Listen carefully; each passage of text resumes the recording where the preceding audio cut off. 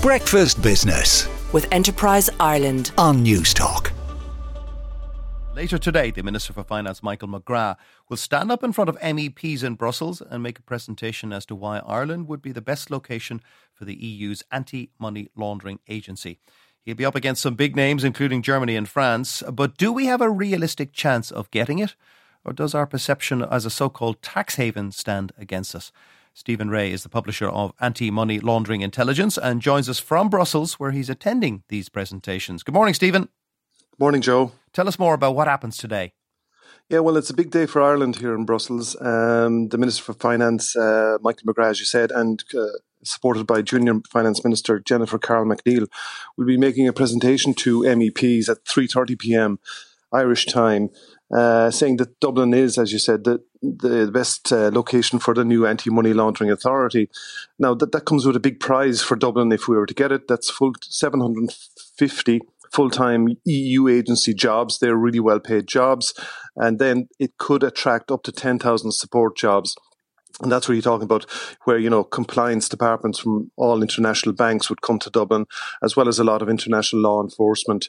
And lawyers and professional advisors and tax accountants and all these kind of people would also be in and around. Precisely. So you can see what happened to Frankfurt when the European Central Bank went there. It created its own ecosystem. So AMLA, the new European Anti-Money Laundering Authority, will also create its own EU ecosystem, as it were. So there's huge competition for this. The Germans are going all out to get it. Their Finance Minister, Christian Lindner, is here, as is France's Finance Minister, Bruno Le Maire. So huge competition. As I said, Germany is the one to beat. There's a feeling that Germany supported Nadia Calvino for EIB president in return for Spain supporting Germany for AMLA. So that's the feeling of what's going on in the background. So there could be horse trading in this. It may have nothing to do with the presentations. It may have nothing to do with the suitability of Dublin. It may even have nothing to do with the fact that it's a small country's turn to get one of these agencies. It may be to do with a job that went in the last few months. Precisely, yeah. There is a degree of horse trading involved. Now, what could spoil the party for Germany and indeed France is that MEPs have a vote for the first time. This has been called the Eurovision voting system for any EU agency. It's the first time it's happened. So there's 27 votes for the Council of Europe, or the European Council, which is each member state gets one vote, and then the European Parliament gets 27 votes as well.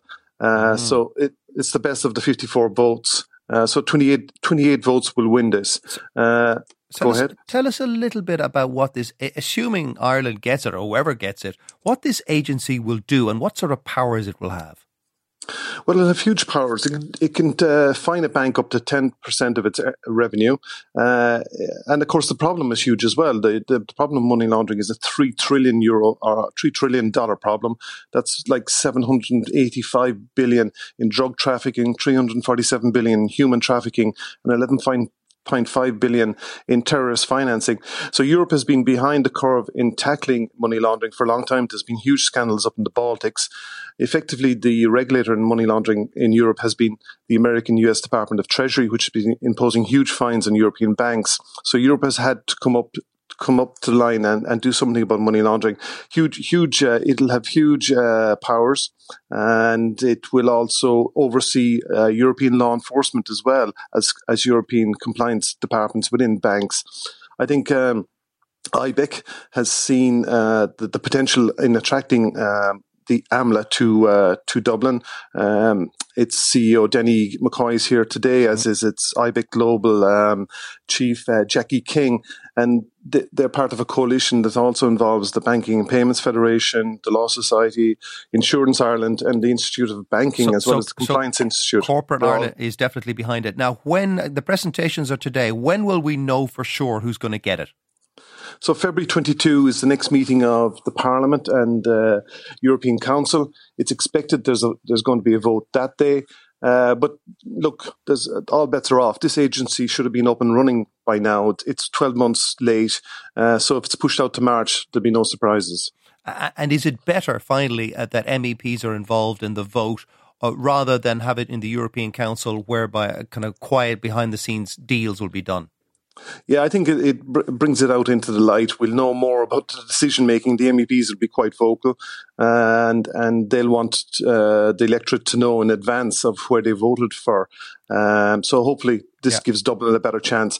I think, independent, like Jennifer Carroll McLean has been on a charm offensive in some of the Baltic states and up in Finland. She's also been to Poland trying to attract votes. So, we have a pretty good chance, and it would be a huge prize for Ireland. Indeed. And when would it open, if we got it? Would it open next year, the year after? It would have once the location is chosen, then they appoint a CEO and then start recruiting staff. So it should be up and running before the end of the year, and fully up and running then within 2 years. And of course, a lot of this we'll be discussing at the European Anti-Financial Crime Summit in Dublin on May 16 next, when a lot of the big players will be over here to discuss the AMLA's workings. And maybe we'll get you back on to discuss then how the vote went. Stephen, thank you very much for joining us. That is Stephen Ray, the publisher of Anti-Money Laundering Intelligence. Breakfast Business with Enterprise Ireland on News Talk.